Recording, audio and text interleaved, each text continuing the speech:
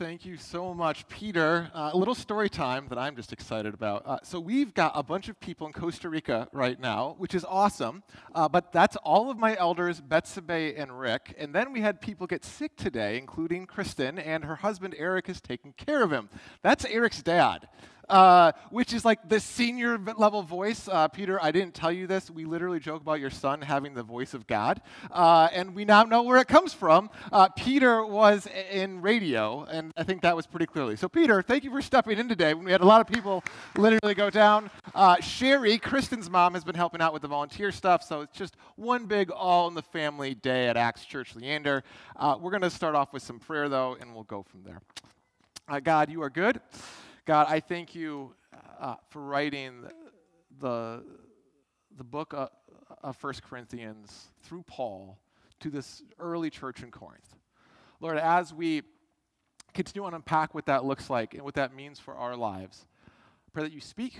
I pray that you help us draw closer to you, draw closer to each other. Lord, and certainly as we reflect on what marriage means and what you've given it to us for, Lord, I pray that you speak mightily. We say that's all in your Son's precious name. Amen. So we are continuing our series, going through the book of 1 Corinthians. We're calling it Corinth, Texas. And let's see if this is going to work for me. Yes, there we go. And there actually is a Corinth, Texas. But the reason why we called it this isn't because it was originally written to Corinth, Texas, or Leander, Texas, but instead because so many of the main aspects of 1 Corinthians, the themes, directly affect what it means for us as Christians as well. But I'm going to be honest with you, 1 Corinthians 7, for a long time, was one of the scariest sections of Scripture that I had read.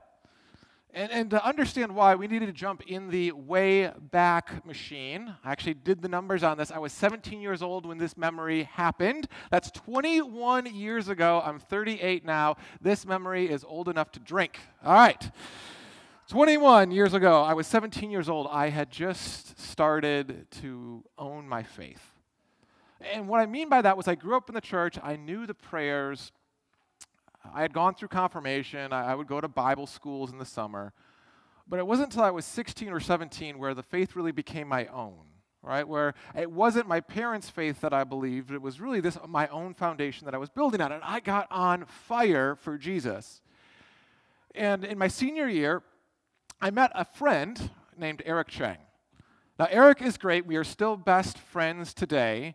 And Eric's theme song for all of our lives was, anything you can do, I can do better, right? Eric was the valedictorian. Eric was the all-state swimmer. Eric was the all-state water polo champion. Eric was Superman living incarnate.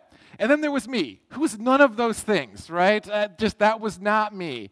And yet Eric, at the same time, also was making his faith his own. And so we really bonded over our young Christian journey together. And we would go to church, and our church had a pool table in it. I had keys to the church. I don't know why they had given me keys. Some horrible things could have happened. The church never burnt down, though. We survived that. And we'd shoot pool late at night. And I remember where I was standing when he asked me this question. He said, Josh, have you ever read 1 Corinthians? And he just stopped. And I knew exactly, that moment in time, I knew exactly what he was going to say next. And I said, yes, Eric, I have read 1 Corinthians. And he goes, have you ever read 1 Corinthians? And I said, 7? And he's like, yes, 7. And I'm like, I know, it's terrifying, isn't it? And it's this verse right here. Verse number 1. Now for the matters you wrote about, it's good for a man not to have sexual relations with a woman.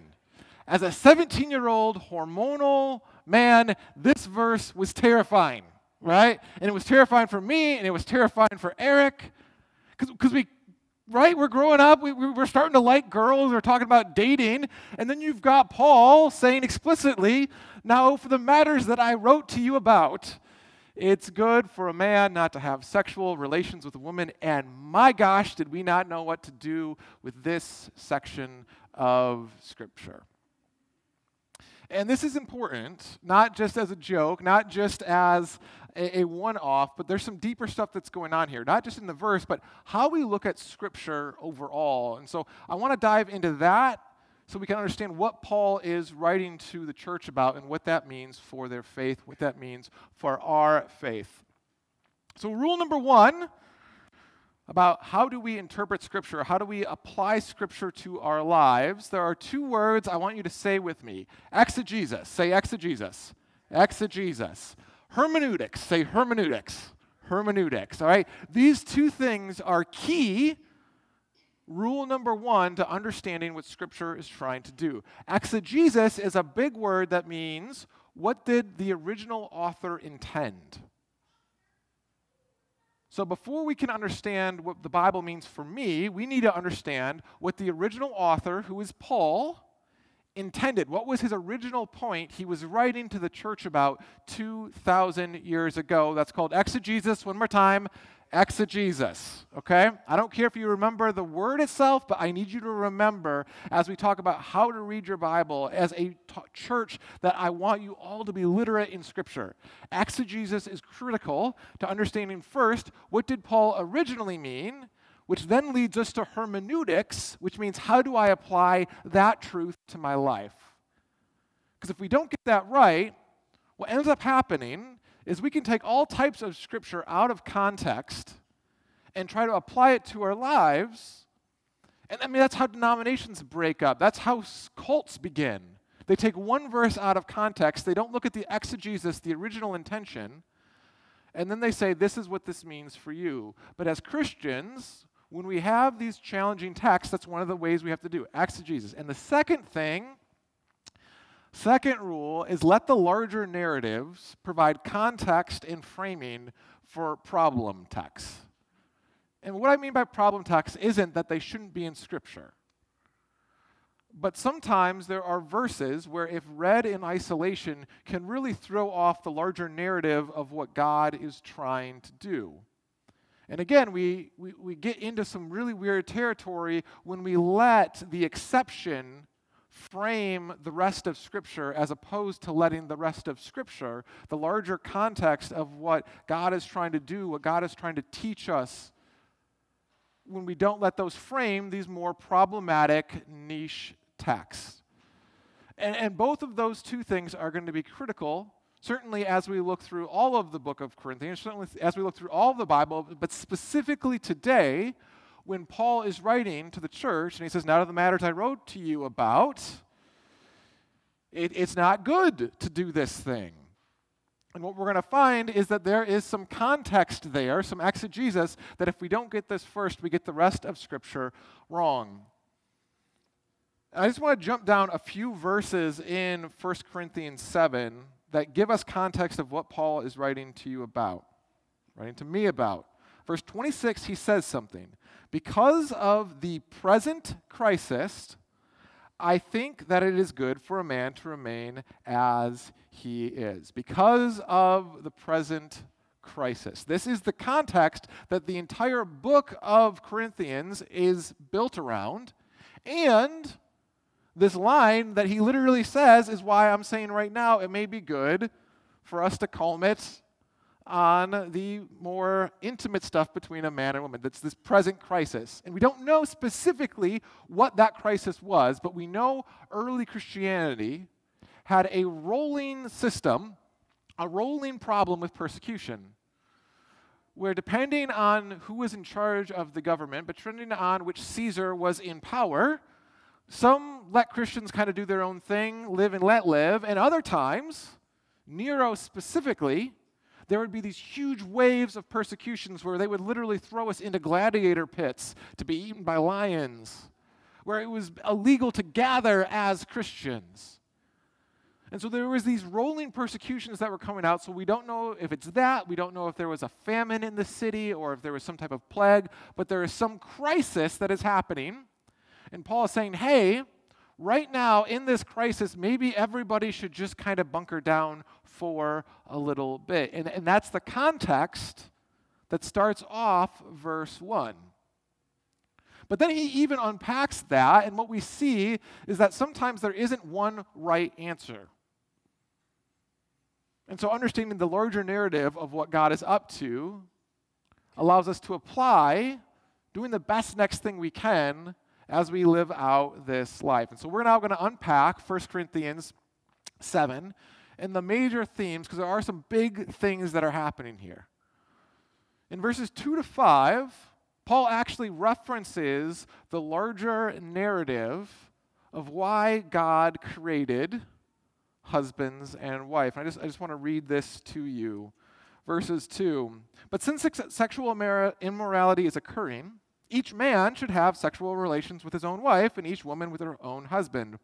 The husband should fulfill his marital duty to his wife, and likewise the wife to her husband. See, the wife does not have authority over her own body, but yields it to her husband, and in the same way, the husband does not have authority over his own body, but yields it to his wife.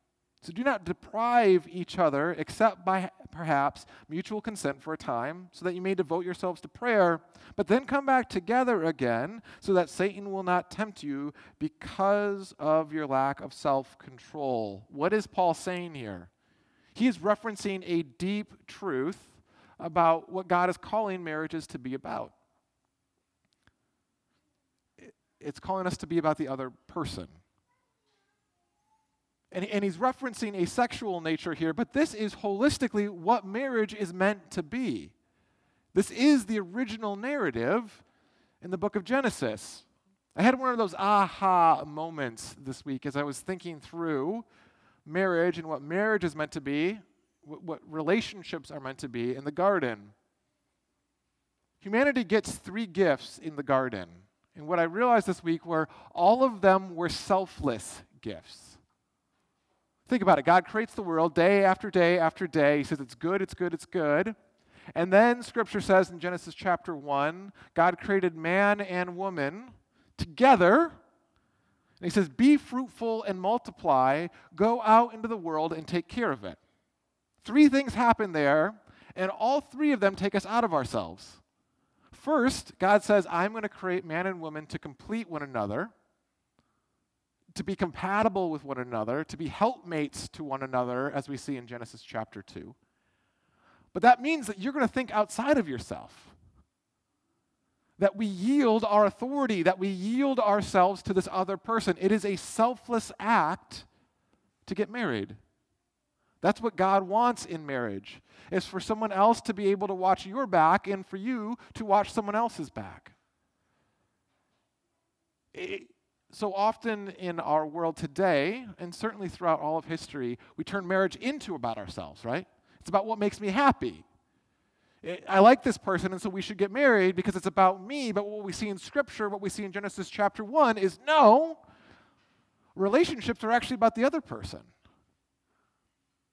And then the second gift, having kids, be fruitful and multiply, there are few things more selfless than having a child. Right? You pour into them. When they're a baby and they can't give you anything back, when they can't provide for you or they can't do the chores yet, we pour into them selflessly.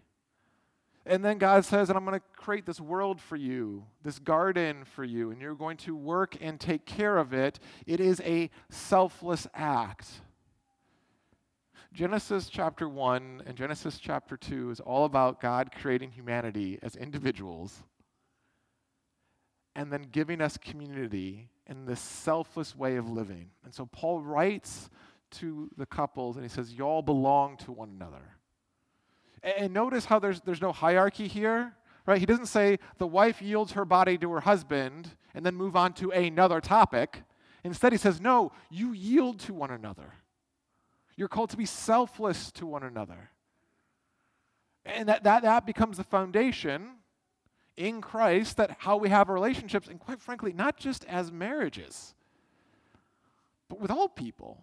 That's what God is calling us with our brothers and our sisters, with our church family, with our neighbor, with our coworkers. To get back into the garden means that we change our framework of how we see relationships. And so Paul writes to the church, he goes, guys, it's about giving to the other person, emotionally, physically, yes, sexually, but holistically, leaning in and saying, no, I'm going to be about you and you're going to be about me. And then the cool thing about that is there's a blessing. That as I pour myself into someone else, and as someone else is committed to pouring themselves into me, I've got someone watching my back. I've got someone caring for me. Erica is the emotional bouncer of my life, and it's amazing, right? She's the one who keeps me when I want to just keep pouring myself out, or I want to do something stupid, and she's like, I care about you, so please don't do this. Having someone in my life to do that, having someone who can watch me and encourage me and nurture me, and then that I can, in turn, try to encourage and nurture and bring out the best in. That's the larger narrative that Paul is referencing to the Corinthian church, which then brings us to the second thing that he talks about is on divorce. And we look at verses 10, 11, and 12, and he goes, guys, divorce is never God's plan. Right? Divorce is something that sin came up with. We talk a lot about sin, but sin, all it knows how to do is destroy relationships, right? It destroys our relationship with God. It destroys our relationship with each other. It destroys our relationship with our world. So it makes sense that sin would come into marriages, and as instead of pouring out, we turn in on ourselves. That's the nature of it. Every divorce somewhere along the line had sin ripping apart a relationship. And so Paul writes to the church, he's like, y'all, that's not God's plan. And then he also realizes, and we live in a world that's full of things that are not God's plan. And so he says, if someone forces it on you, or if there's a situation you're in that this is not sustainable, right? He's like, there's grace here. And so in this, it becomes messy, and he says, guys, remain married. Guys, continue to pour yourself out, but it also allows for space of, and if the other person just cuts you off, says, well, that's going to happen, and yet God is still there. And I want to just read these words. I say this as a concession, not as command. Verse 6, I wish all of you were as I am. Sorry, verse 10. Okay, to the married I give this command, not I, but the Lord. A wife must not separate from her husband, but if she does, she must remain unmarried or else be reconciled to her husband. And a husband must not divorce his wife. To the rest I say, and again, right, so don't get divorced. To the rest I say, if a brother has a wife who is not a believer, she's willing to live with him, he must not divorce her. And if a woman has a husband who is not a believer, and he is willing to live with her, she must not divorce him. For the unbelieving husband will be sanctified through the wife, and the unbelieving wife has been sanctified through her believing husband. Otherwise, your children would be unclean, but as it is, they are holy. Paul is not saying that we get saved through someone else's faith, but he's saying, hey, if you can stay in that relationship, if the unbeliever, if that brokenness, if they're willing to walk with you, guess what? Something holy is still in that marriage. Not necessarily that you're holy specifically, or I as pastor am holy, but because we are a part of the church, because we are part of the body of Christ, God can still work in that situation. But, verse 15, if the unbeliever leaves, let it be so. The brother or sister is not bound in such circumstances. So God has called us to live in peace. However, how do you know your wife, how do you know, wife, whether you will save your husband, or how do you know, husband, whether you will save your wife? And Paul writes, and he's like, it's messy, y'all. But marriage is still an area where God allows us to reflect and to walk with one another. And when we start from the foundation of it's about me pouring myself into someone else, and then for that person to pour themselves back into me, that's where the good stuff is. That's where the magic happens. That's where relationships are redeemed, and we nurture because we're being nurtured. And then, what we had in our scripture reading today, Paul transitions to his emphasis on, but whatever situation you are in, have the focus of the kingdom. And that's really what Paul is getting at in 1 Corinthians chapter 7. He's trying to help them see themselves not just in their present condition. Okay, I've got to go pay my mortgage today. The water line broke. My kid's got the sniffles. We have to do all those things. Paul doesn't say not to do them, but he says frame them in the eyes of the kingdom. And Paul says, and I wish all of you could be like me, who, and Paul says, has the gift of singleness. That where his mind is at, where his season is at, that singleness allows him to focus on the kingdom. And personally, I actually know what that's like. So I'm coming on my 11th year as a pastor. I started July 31st, 2017. We are now in 23. So 11 years I have been a pastor. And the first 5, I was single. Eric and I were dating for about 4 years. But my first 5 years of ministry, my gosh, did I have free time for ministry. I was so, quote unquote, productive. If you wanted to meet Monday through Friday for 3 hours every week, I had the time to do that, right? Because I was single. I didn't have any obligations. I didn't have any kids. All the time in the world to devote to ministry. But that wasn't always healthy. And in fact, it wasn't until Erica and I started dating where she was able to look and say, Josh, it seems like you're burning yourself out.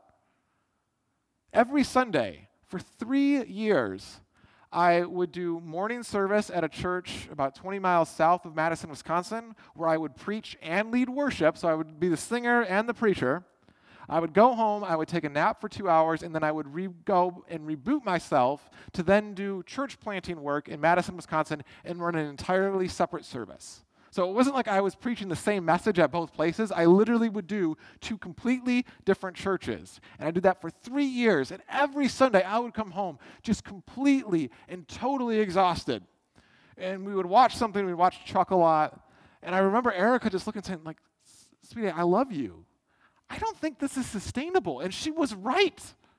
And it wasn't until someone was able to speak that into my life where I was like, oh, this is what it means to be in a relationship with someone who can pour into me and I can pour into them. And so there are seasons of singleness, and they are a gift. To have that time, to have maybe additional financial resources or emotional bandwidth to be able to pour into the, not pure larger kingdom, but just looking at everything through God's eyes and opportunities that it might arise. Because as we have families, as we have kids, our bandwidth shrinks. But that's a gift as well, and that's a season as well. And so what we see here in 1 Corinthians 7 is Paul allowing for the mess that is the world, right? Allowing for the mess in our own lives and saying sometimes you're going to have this gift and sometimes you're going to have this gift, but look at it through the eyes of the kingdom. Verses 21 and following. You were a slave when you're called, don't let it trouble you.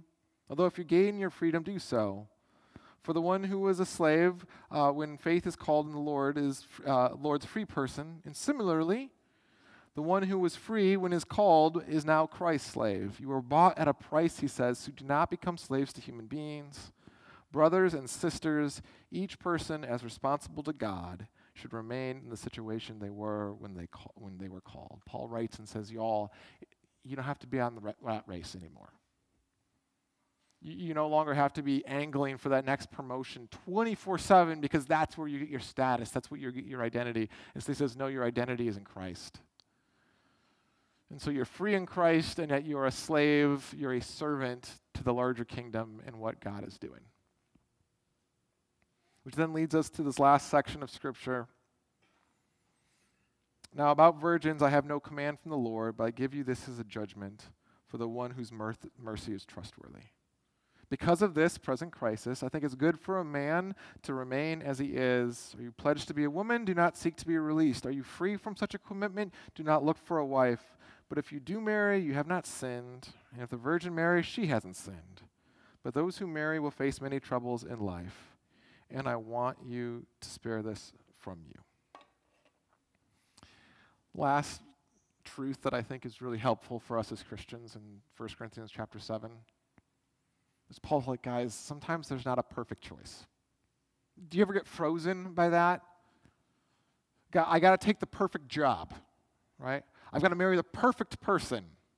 I have to go to the perfect school. And we get in our heads that like there is this ideal thing that I have to shoot for. And what we see in 1 Corinthians chapter 7 is sometimes it's just messy. Should I get married or not get married? Yes. Which is hard, right? Because sometimes we want the figure eight ball. God, just tell me, shake it up. Do I marry this person or do I not? Do we go and we move to this place or do we not? Do we? And Paul says, y'all, it's a present time. There's a lot going on. And sometimes there's no perfect answer.